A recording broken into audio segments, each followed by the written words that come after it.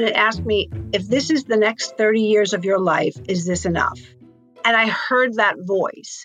It shocked me. I stopped and I really said, I think I'm missing something. If I were to stay on this track, I would be alone. Alone.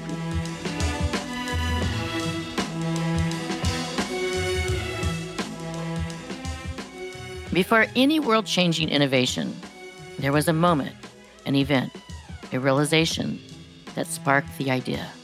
Before It Happened is a show about that idea. Each week, we take a deep dive into a singular light bulb moment that inspired the visionaries to push forward and change our lives. I'm your host, Donna Laughlin. Nearly 20 years ago, I launched a public relations firm with the sole purpose of helping visionaries tell their stories to the world. Now, 2 decades later, I want to share those stories and more with you. This podcast takes you on a journey before it happened with the innovators who imagined and are still imagining the future. On the show, you'll hear from the trailblazers themselves as they tell their own before it happened story. Grab your passport and let's go on a journey together. My guest today has a story that is just perfect for this time of year. Genevieve Pichero is a visionary whose vision seems tailor-made for Thanksgiving. For 20 years, Genevieve worked in broadcasting, eventually becoming vice president of a large TV syndication company in New York City. But in the late 1990s, she decided to leave the corporate environment and launch a nonprofit that has changed the lives of millions of kids across the United States. Since officially launching in 2001, Genevieve's Pajama Program has delivered more than 7 million books and pajamas to children living in homeless shelters. Today, the program has expanded to include more than 63 chapters in the U.S.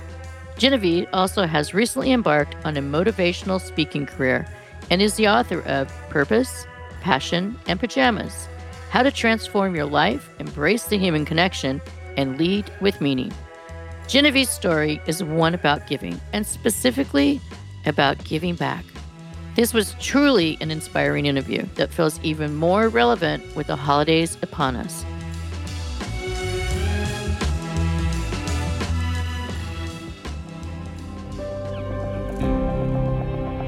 Genevieve was born in a very traditional Italian-American family in Yonkers, New York. Her father immigrated from southern Italy when he was 15 years old, and her mother's family came from Sicily. She was the oldest of 3 siblings and grew up in a strict household that she says was full of love, but also traditional gender-based expectations. She was expected to find a husband at a young age and start having a family. But Genevieve was more interested in following in the footsteps of her idol, Mary Tyler Moore. In the 1970s, she was the very image of female empowerment, and Genevieve wanted to be just like her. Not necessarily the actress, but the character she played on the Mary Tyler Moore Show. Mary Tyler Moore, as I got a little older, and I think that was what really cemented being a corporate girl. I wanted what she had. She was making her way in a big city. For her, it was Minneapolis. For me, it was New York, and she was a female in the entertainment business. I went into TV marketing, and she was single. I was single. She had her own apartment. I wanted my own apartment. I got my own apartment. And she had a great best friend named Rhoda. My best friend was named Robin. So I looked for the R. And I always wanted to wear the beautiful clothes she was wearing. So that was my role model. Yeah, she was a little uptown in her apartment and her clothes. Was your apartment as nice as Mary Tyler Moore's? Well, of course, I like to think so. But it never could measure up to everything Mary had: her apartment, her clothes, her friends, her life, her Mr. Grant. But I loved my life, and she was definitely an influence. But then the next part of my story goes back to what I saw in Jerry Lewis and the kids he helped in that marathon. So you go to Fordham University. Did you write on your application that you wanted to be Mary Tyler Moore? What was your degree that you studied in communications? Or? Yes, Bachelor of Arts in Communications, yes. Excellent. So that's when you really dig into your profession. And tell me a little bit about your curriculum. Was it traditional journalism and broadcast, or was it liberal arts and communications? Describe your journey in college and any type of special milestones that are important. Well, first, I wanted to go away to college, again, independence, and my parents forbid it. So the small group of colleges that I had to choose from, I visited, and I loved Fordham. So I loved the community. I loved being on a campus, and I wanted to live there. Again, my parents didn't want me to. They wanted me to commute now 15 minutes away, but they were really traditional. They didn't know why I'd want to leave the family nest when I could drive to school every day. But I wanted to be, I wanted the whole experience. So they resisted and resisted and resisted, and I pushed and pushed and pushed. And they actually went to see our local priest to say, why does our daughter want to leave the nest? And the priest was pretty fair, and he told them it has nothing to do with her wanting to leave you. She just wants to spread her wings. And they finally gave in, and they had to come and see the dorm, and it was an all-girls dorm, so that was okay. And I had a female roommate, so that was okay. So I got to live there. And once I lived there, I discovered WFUV radio station. It is a 50,000 watt radio station, which is huge, bigger than a lot of New York stations. And it was student run. It's not any longer. So those of us who joined and took engineering tests and passed and all of that, we had the run of the 24 hours that FUV was on the air. And it was amazing because I didn't realize that I had a radio voice. So I was chosen to host a public affairs show on Saturday mornings where I could choose the guest and interview them. And it was always about community, somebody doing something in the community. It didn't have to be nonprofit, but of course it included nonprofit work and local entrepreneurs and issues that we faced in New York. It was incredible. It was so wonderful. And I also did some engineering. And it was the people that were in the radio business were just, to me, so cool. So being a nerd, to me, that was like just branching out into the cool world. I loved it. And I did that for the 4 years I was at Fordham. So what was the name of the show? Aware. At the time, you were still not aware that your calling had anything to do with any of this activity. No, but it's amazing how when you look back, you can see the thread. Yeah, that's great. So you're in college. Did you do internships? I did. I did one for CBS TV New York, and I worked on the segment with Bess Meyerson. She was Miss America, the first Miss America, and she did consumer reports. Again, serving people with investigative reporting on products and things that would affect consumers choosing things. And I worked with her and her team going out to shoot different stories and really, just a gopher, but it was exciting. So you're doing your internships. Now you're getting your real taste of the industry. Did that just kind of push you even more to want to pursue your career and be Mary Tyler Moore?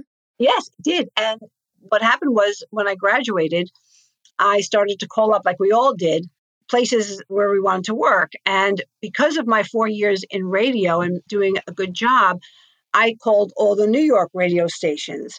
And now this is a while ago, so it was easy to find the phone number and to call and get a real person. And at one station, the woman put me right through to the news director. And this was WINS Radio in New York, 1010 News. And the news director took my call, and we talked for over half an hour, which was very odd. And he just kept asking me questions. And finally, he said, I've kept you on because you have a very good radio voice. And WINS is doing a pilot program called News Phone. And 24 hours, there's going to be a phone number any New Yorker can call, and they will get 1 minute of the top news. And I'd like to offer you the midnight till 8 a.m. shift. And it was at Group W, which Group W Productions was owned by Westinghouse, which owned WINS News. So they had the studio set up at their TV offices at 90 Park in New York City. So I would go there, and midnight till 8, I would record a minute of news every half hour. And because there was no one there, and it was a TV office, there were TVs. And believe it or not, from 2 a.m. to 3:30 a.m., they had reruns of Mary Tyler Moore. I love it. It was unbelievable. I mean, it was like my dream in those wee hours And oftentimes, it's so loud to hear it. You think you hear an elevator, you think you hear footsteps, literally all alone. It was comforting. And of course, just kept reminding me to stay on that track. And when News Phone, which was a pilot, they decided it wasn't working very well. So after almost a year, I was leaving every morning between 8 and 9. My shift was over, and the TV people were coming in. So I got to be friendly with them, and they always wondering, what are you doing overnight? And I told them about my TV aspirations, and I was hired. Well, let's talk a minute about something that I also experienced, and I hear it from you too, is that when we have to make choices as women, if we want a career, then you just got to put all your poker chips on the table. And when you take time off, it can actually hurt you. And so I've never been able to have what I call balance. I call it agility. I mean, you needed to make choices as well. But did you find that you had to make a clear cut choice? It was either your career or it's the traditional route that your family was advocating. How challenging was that for you? I went full on for the corporate world. I was single. I was a workaholic. I had my sights set on a great office and a great position. It was all I wanted. So I never thought about it until 12 years in, I had that aha moment. But for 12 years, I really enjoyed my life. I can't say there was a problem with it because I wasn't aware. I was just on a track, and all my friends were. And the group that I was now keeping company with were all headed in the same direction. So when we went out, it was always work related. And, when we traveled for the business and just kept rolling. I just let it have a life of its own. So, what's the highest position were you? Were you a vice president, senior vice president? I was vice president of marketing for a couple of television syndication companies in New York. That's a lot. Yeah, it was hard work. It was 12 years, but I was all in. I was all in, and it was clear to everyone that I was all in. My parents finally got used to it, and then they had my sister and my brother having kids, so they were busy, and they got used to me being on my own. I did not move home after college, which was an issue. They expected me to, but I said, I can't. I've come this far. I really want to be on my own, and I want to see if I can do it. But they got used to the working girl for me, and they came around. So, you're at the height of your career, and then you have made this decision. And I want to clarify, was it Katrina or was it just your desire to volunteer? Which came first? Well, I had a moment, in a quiet moment, just in my apartment. I don't know why or what came before, but I heard a question asked by me to me now I call it the heart voice. And it asked me, if this is the next 30 years of your life, is this enough? And I heard that voice and it shocked me. I stopped and I really said, I think I'm missing something. It was like an avalanche in a moment of an awakening, memories of what my parents had said and things that I didn't think were important. And I just evaluated in seconds and minutes that if I were to stay on this track, I would be alone, alone, alone.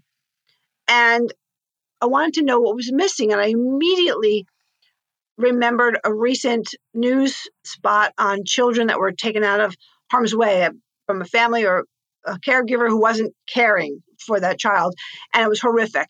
And of course, newspapers that talk about all the situations children are in these emergency shelters.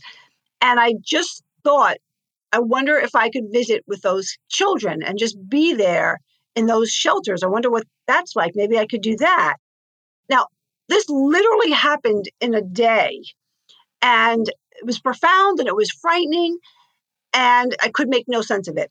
But I paid attention, and later I realized that that voice must have been trying to come out, and I just never had a quiet time and could hear it.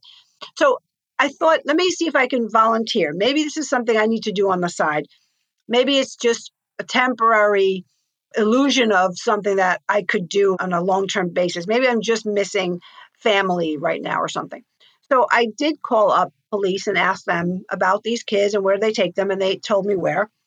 And there are city-run shelters and things for families, or in worst case scenarios where the children are waiting to be processed. And I hate that word. So I called and asked if I could come and read at night. And back then, it was easier than it is now to get the okay, and they okayed me. I went in and I sat on the floor. I was in my business suit. I had some books, and it was a very bare room, no place I could sit. So I sat on the floor, and they brought the children in. That night and the nights that followed were the most grounding, most still times I'd had in years. And I felt connected to something bigger.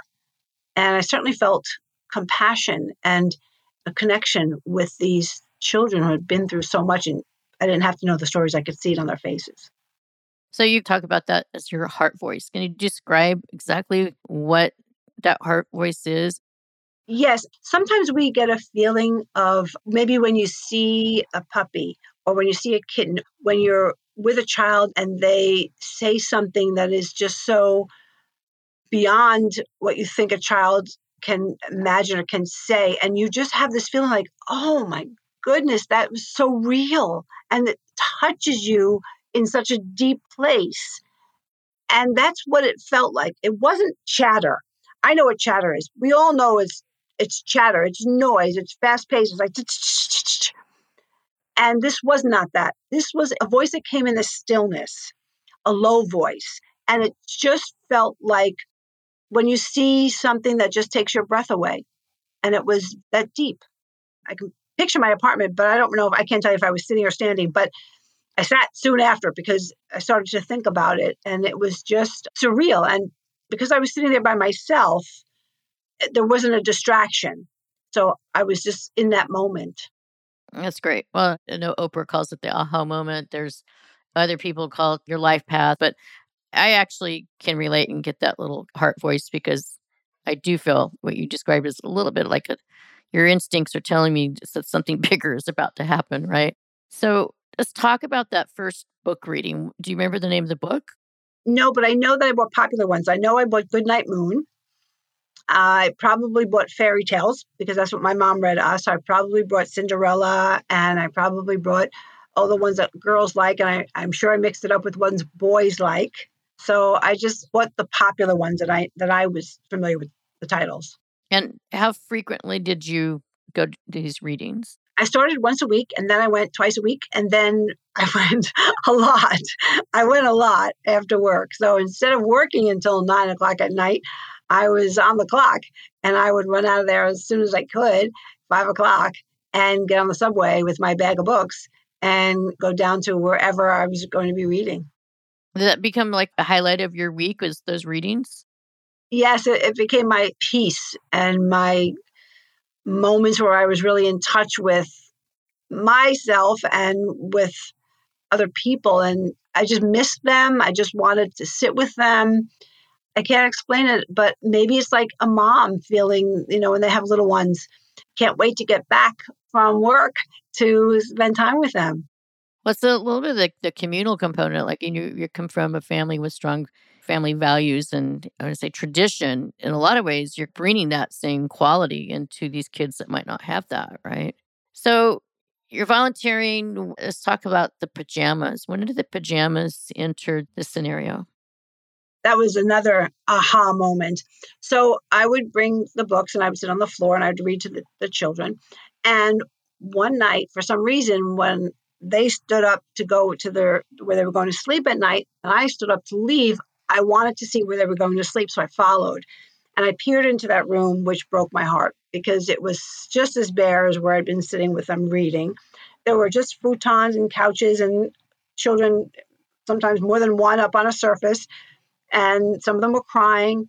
Their clothes, for the most part, were soiled or didn't fit well. And sometimes there was something that was at the shelter that fit them that could change into, sometimes not. And I'm watching this scene and I'm realizing that they're going to sleep in their clothes. And as the staff were going to walk me to the door, I turned and I said, "Do you think I could bring pajamas next week?" Because I had the memories rushed to me of my mom and our bedtime, which was so loving and fun. And, we got snacks and story after story and kisses and hugs. And pajamas, of course. That was a no-brainer. Of course we had pajamas. And I didn't see that. And for some reason, that came out of my mouth. And the staff said, "Oh, that would be lovely." I remember her saying it. "Oh, that would be so lovely." And so I brought pajamas. And I was so excited all week because I didn't want to leave any of the children out because I never knew who would be there. And they were always different, very fluid population. So I just bought so many pairs of pajamas and I brought them. And then I read to the children, and I knew what I had in the bags that the staff were putting out on the tables. And I told the kids that I had a special surprise for them after I finished my story. And one by one, I started giving out the pajamas to the children. And one little girl I had them stand in a line halfway through. She must have been 5 or 6. She came up to like my hip, and she had lopsided ponytails, and she had on huge sneakers and a top that was a little dirty. It was purple, and pants that were really short. We called them floods. And I presented this pretty pair of pink pajamas to her. And I said, "Honey, these are your pajamas." And she just shook her head. "No, no, no, no, no." She just kept saying, "No, no," and shaking her head. And I was shocked. And I said, "These are for you. You can have these. These are your pajamas." And she said again, "No, no, no." She was so afraid. And I didn't want to force her. So I continued with the other kids, but she wanted to watch me. So instead of taking her back to the other room to sleep, they let her stay and watch me. And a staff person stayed next to her. And she watched me give them out. And then I said, "Okay, here's my chance. Nobody's around. Let me try one more with her. She's standing with her staff. Maybe she'll be comfortable." So I went over, I knelt down. I still had the pink pajamas I wanted to give her. And I told her how soft they were. And I said, "You want to touch them? They're so soft and they're going to fit you. I could tell they're your size. You're going to sleep so well, so comfortable. Don't you want your pajamas?" And she whispered to me, "What are pajamas? What are they?" She could hardly say the word pajamas. She said, "What are they? What are pajamas?" The good thing I was kneeling. I didn't think I heard her right. I didn't know what to say. It was surreal. And I had to explain pajamas to this little girl. And I didn't want to cry. I didn't want her to think she did something wrong. And I explained pajamas to her. And she took them. And they took her to put them on. And I was ready to leave. And I saw her turn to find me. And she saw me. And she smiled. And she was wearing them. And that was it. That was it. Life the way I knew it, corporate life as my career, just went out the window. And I was obsessed with getting children like her pajamas along with the books. Wow. Now that this happened, where do you go from back to work, doing your job, and the balance then? Like, when did you decide that you were just, this is going to turn into an official calling versus something you were just doing a couple of days a week? Well, it didn't feel like I decided. It just felt like it took over. And it wasn't a conscious decision because I just became obsessed. And I did have to think about keeping my job because I had to pay the mortgage because there was no way I saw how giving pajamas to kids was going to pay for my food. But I didn't really make a plan. I just followed my heart. I write about it in my book that I wrote because it's really a journey of self-reflection. And you come to terms with every decision you've made up till then, what's important to you, what's led you to the decision, and where do you go from here? And I'm honest about the ups and downs. Now, at this time, I wasn't married. I didn't want to be married, but at this time, just before I'd met a really nice guy, and I thought, well, I'm thinking about it now. If he was thinking about it, I was thinking about it, and I thought I'd better tell him that I'm thinking about or rethinking this corporate career because he thinks I'm a career girl, and I don't want to get in too deep, and then he finds out. So I said, let me just try out what it would sound like, which sounded absurd when I rehearsed it to myself. I'm thinking about leaving my corporate job because I want to bring pajamas and reach children in shelters. And that even to me now sounds so silly. And his response was, "Go for it." So I knew this was the guy for me. So that helped me think I wasn't crazy because I really thought I was crazy. And I had broached the subject with a friend, also a corporate girl, and she just took me apart. And good thing we were having a glass of wine because I was so upset. She just kept asking me questions. Why would you do that? You've worked so hard. How are you going to pay your rent? Can't you just do this once in a while on the side? What do you think you're really giving these kids? It's nothing. It's a pair of pajamas. You're not, changing their lives. You're not building a house or giving them food. And I was like, boom, boom, boom. And I really felt beat up because I didn't have any answers. And I didn't tell anybody. And I didn't know what to do. So it just kept rolling along and I kept letting it overtake my life. And then I got into trouble at work. I would have been fired if I didn't finally leave. I tried every which way. I tried taking contract work. I just couldn't say no to the requests to visit, to bring pajamas. And I had to leave early because I had to go shopping every day. Well, people respond, they don't listen, right? Her career-based values were being challenged probably, right? And you think about it, it's because it's like, oh no, Genevieve, you're pushing me out of my comfort zone. I don't think I can handle this. Like, have another glass of wine, right? I couldn't even stay for dinner. I had to leave, Donna. I was so upset. Well, and then getting fired was a result because you needed to spend more dedicated time for the cause? Yes. I would have been fired because I was really messing up. And they couldn't understand because I hid this. I put the pajamas and books and things in a suitcase. I said I was going here, I was going there. And I was hiding things out. And I was hiding my cell phone, which at that point was like a shoebox. And you couldn't answer it. Now you can go to work with your cell phone and, you can take your calls or whatever, or be discreet. But there, at that time, it wasn't allowed. So I was sneaking and I really thought, and I in my book I call it Leave Juggling for the Clowns. I really thought I was doing a good job hiding all this. Well, today you can actually go to work in your pajamas because people during the pandemic are not always getting dressed. So it's totally changed. Yes. I know. I get teased about it now. Yes.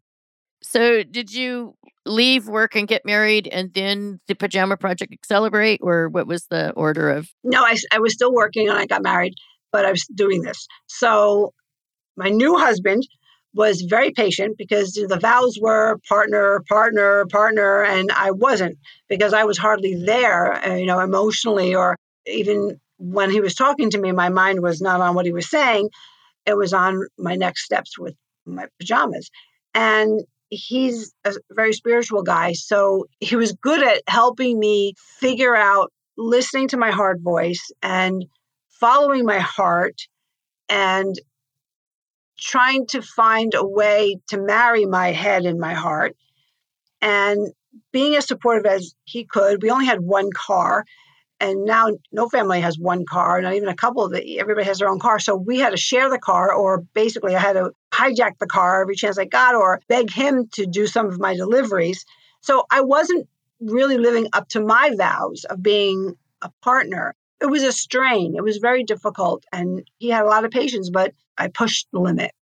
I maxed out my credit cards. So I was not very responsible. I have to stand by that. I made a choice. I was just doing so much, trying to keep the job and trying to get as many pajamas and books to kids so I didn't have to ever say no, that I was irresponsible. And so I just maxed out my credit cards. What happened was, thankfully, every time I got brave enough to tell the story, because obviously at some point I had to, I needed help. People were more than willing to help. They were more than willing to get me pajamas and to buy their own new pajamas and books and give them to me or help me deliver them. Anything that I needed help, they wanted to help me do. And somebody called from a national magazine and said, "Hi, I'm so-and-so from Parenting Magazine. Are you the lady delivering pajamas to kids in Harlem?" And I said, "Well, yeah, that's one of the places I go." And she said, "Can I write a little article, just a small article?" So I said, "Sure." Well, she did. And it happened to come out not too long after 9/11. Now, in New York, right after 9/11, for a couple of years, we couldn't do enough for each other. We were in it together. It was this awful enemy that took away freedom for however long until we could feel that we had it back. And we just would have done anything for each other. So when this little article came out, everyone's heart opened and thousands of boxes and thousands of envelopes came to my little one-bedroom co-op in the Bronx. I remember we had a doorman. He was so upset, yelling and screaming. He thought I started a business. Nobody knew what it was. I didn't even know what was in all these packages. And he threw them in the elevator and up and down, up and down. He would fill the elevator and send it back up. My husband came home. He did the same thing, yelling at my husband, filling up the elevator, up and down, up and down. We had thousands of these in our one bedroom. I mean, piled high. And we didn't know what was going on. And once we got most of them in, we started opening them. And every one of them was, read the article. Here's $5. Read the article. Please give these pajamas to a little girl. Read the article. Can you read this story to a little child? They just couldn't do enough. And we cried and we opened it. It was cash and notes. And one letter said, if you can send us your 501c3, we'd love to give you a grant. And I looked at my husband and I said, what is this thing? 501c in parentheses 3? He had no idea. Well, I realized that it was no longer something I was doing alone. It was a responsibility. All these people were bent on helping me get these pajamas to the kids, and I had to do it. I had to do it, and I had to find an orderly way to do it and make it a real thing, a legitimate thing. So found out 501c3 means you're a nonprofit. It's legal, and it's a process, and I was on the way, and I had to figure that out and get it done. Yeah, well, I mean, that's your chosen moment, right? you Unbelievable. I said it's not a choice, it's a responsibility now. How far after that was your interview with Oprah? 6 years later, after working and finally going to part-time and finally taking that leap, my husband said, I'll do whatever I can to help. And I said, and so will I. I'll work at McDonald's if I have to. And got a call one afternoon. I was sitting by myself, and the woman said, I'm so-and-so from the Oprah Winfrey Show. Do you have a minute? And, half of me was like screaming up and down, this is the Oprah Show. And the other half was saying, stay calm, answer the questions. And at least I did that. I answered the questions and I was calm and I didn't tell anyone. And for about 2 weeks, she called every day, every other day with some more questions. I answered them all calmly, not telling anyone, because the last thing you want to do, right, is say they called, but they didn't choose me. And I was not going there. So finally, after a couple of weeks of questions, she said, we're going to book you. And I said, can I tell my husband? And she said, you haven't told him? And I hadn't. And I did. And that was March 2007. And I flew there. And there's a ton of stories. If you have days, I could fill your ears with so many stories. What she didn't know was that Oprah's producers had hatched a plan to donate more than 32,000 pairs of pajamas to Genevieve's organization. In true Oprah fashion, the gift came as a complete surprise. And all of a sudden, Genevieve needed a place to put all of those pajamas until they had a home. So now you need a warehouse. So you're a nonprofit, and where are all these pajamas housed? Well, somehow you know what happened, because yes, that's what happened. But we needed a warehouse. I went to the show with my husband and made arrangements for my mom to travel with a woman that was helping me, Terry. So they came on their own, met us there. And after this whole reveal and after the show, Oprah's producers took us around to see all the places the pajamas were hiding, and everyone wanted to say hello because apparently nobody slept. All the pajamas were coming in FedEx and UPS, and Oprah had arranged all that for the reveal on the stage. And there were still so many backstage that couldn't fit on the stage. So anyway, that's exactly what Terry and I were saying. Oh my goodness, because then the producer said, when you get back after you land, email me the address you want to be sent to. And the whole flight, I'm thinking, oh my gosh, who can I call that has space? Who can I call and beg for a warehouse? When we got off the plane, there was a message from the producer. Oprah said, give us the list of where you want them to go in your name pajama program, and we will send all the pajamas to the kids. And they did. And all the places that knew me and knew us and knew pajama program, all were elated to get Harpo boxes. And they were going to keep those Harpo boxes forever because they were part of the show. So let's talk about your journey. Really, Your book, Purpose, Passion, and Pajamas, is summarizes that journey that you didn't even know that you were on. So, what inspired you to now take the time, because it's a long time to write a book, to take your wisdom and then apply it to your book so that you can inspire others? And I kept thinking, you need to have your own brand of pajamas too. I can actually see Purpose, Passion, and Pajamas meetups, with people getting together. But how did you carve out the time, and why a book versus podcast, TV show? Or is there a TV show in production on you? I'd love that. The reason that I'm here is at this point is because all those 20 years of being founder and executive director, I told the story and people told me their stories and people asked what they could do. They knew what their purpose was or they didn't know, but they wanted a purpose. They wanted to find it and they wanted to change a career from a traditional one or the one that they thought that they had chosen to something that they really wanted now to choose. So that was very, very important to me because it changes so much. Not only were we helping these children, I prayed every night that I was helping these children. It was also giving so many supporters, so many people who heard the story and told the story, giving them purpose. And it banded us together and people rallied for these kids. It was an amazing experience, it still is, to meet people who have a story to tell me about their personal lives, their bedtime, their children's bedtime.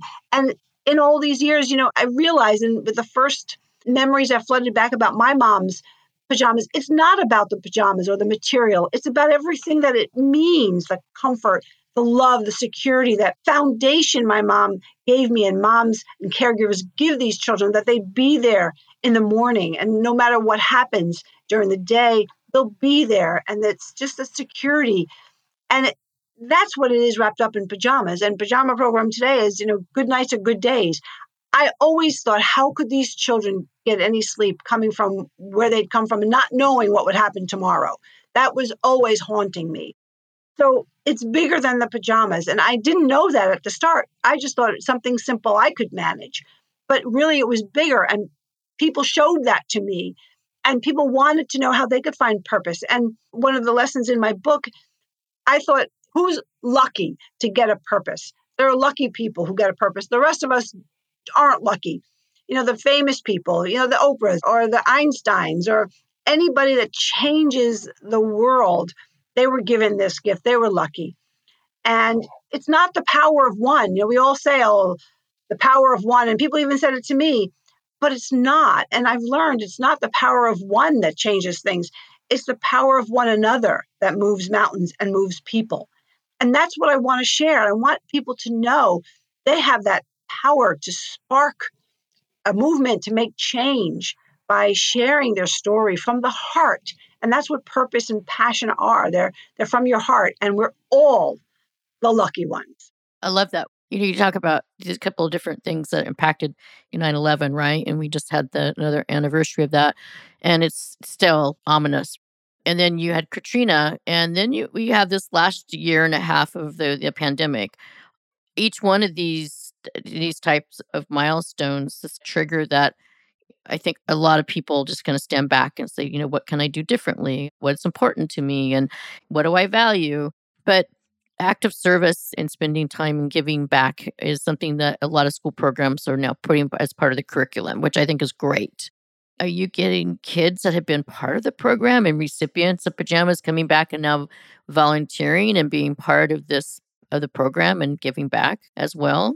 Yeah, kids helping kids and the older kids, yes. A few years ago, just before actually the pandemic, when I was planning the book and the speaking about not just pajama program, but the story and the purpose piece for everyone, I went to our board and I said, I've been trying to write this book and I really wanted to do this. And I think the best way for me to serve is to talk about purpose and write my book and speak using the pajama program story, but I don't want the salary. So let's hire an executive director and I'll find my own way. And we did. And she's great. And she's taking pajama program, I say, taking my baby to college. And then the pandemic hit right then. So I knew that there was a reason the book would come out in the pandemic, and you nailed it. People have been going inward and have been trying to answer those questions that you just put on the table. What choices have I made? Is this my life? Is there something I can do differently? Some being forced to think about it, some volunteering to change. And it's been a mixed time for everyone. And those looking for purpose, and for people like me who didn't expect to work like this. So it's strange, but it's comforting that I'm able to talk about finding purpose at a time when more people than ever are looking for purpose. So tell me a little bit more about what's next. If you kind of look at some other great women leaders, there's a couple of things that you're one part like Mother Teresa, really giving and creating a movement, right? And then there's another part of you that's still very structured. And I love the book because it is a guide, like a life book for success for those who, might want to just amplify what they're doing, but really looking forward to have more purpose. And so I think the intersection of both of those things just put you back out there. I mean, it's like Mary Tyler Moore. I mean, you are the it girl, right? Because you've done so much. And what's next? An international program? Well, I'm anxious, as we all are, to get back out in person. There's energy there that is just impossible to feel technically, electronically. It's face to face with people. Now we're doing it in a limited way and in a safe way, but it's not the same. So I'm excited to just be able to come to that day and do what I'm doing and do the author talks and talk about purpose and meet with people and continue to mentor and coach, maybe write another book. But I want to do it after 18 months behind a screen. I want to do it in person. And I think then I'll see where naturally it takes me.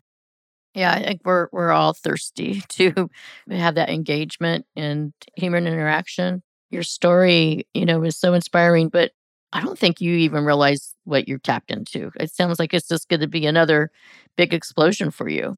I hope so. I mean, I don't know what gene it is that I have that I keep jumping into these new things.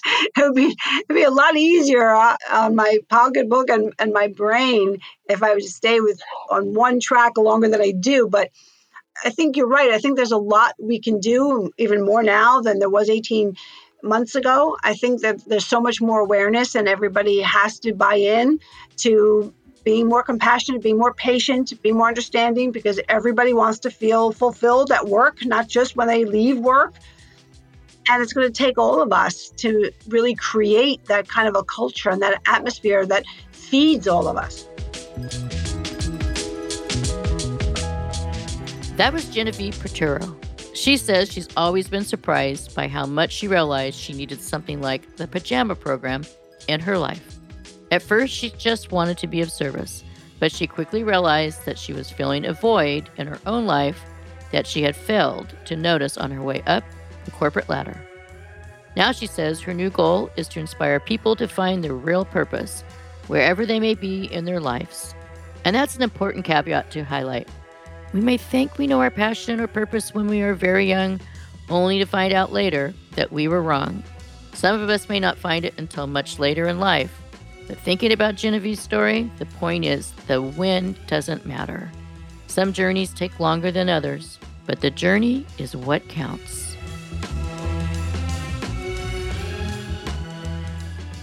Before It Happened is produced by me, Donna Laughlin, along with Studio Pod Media.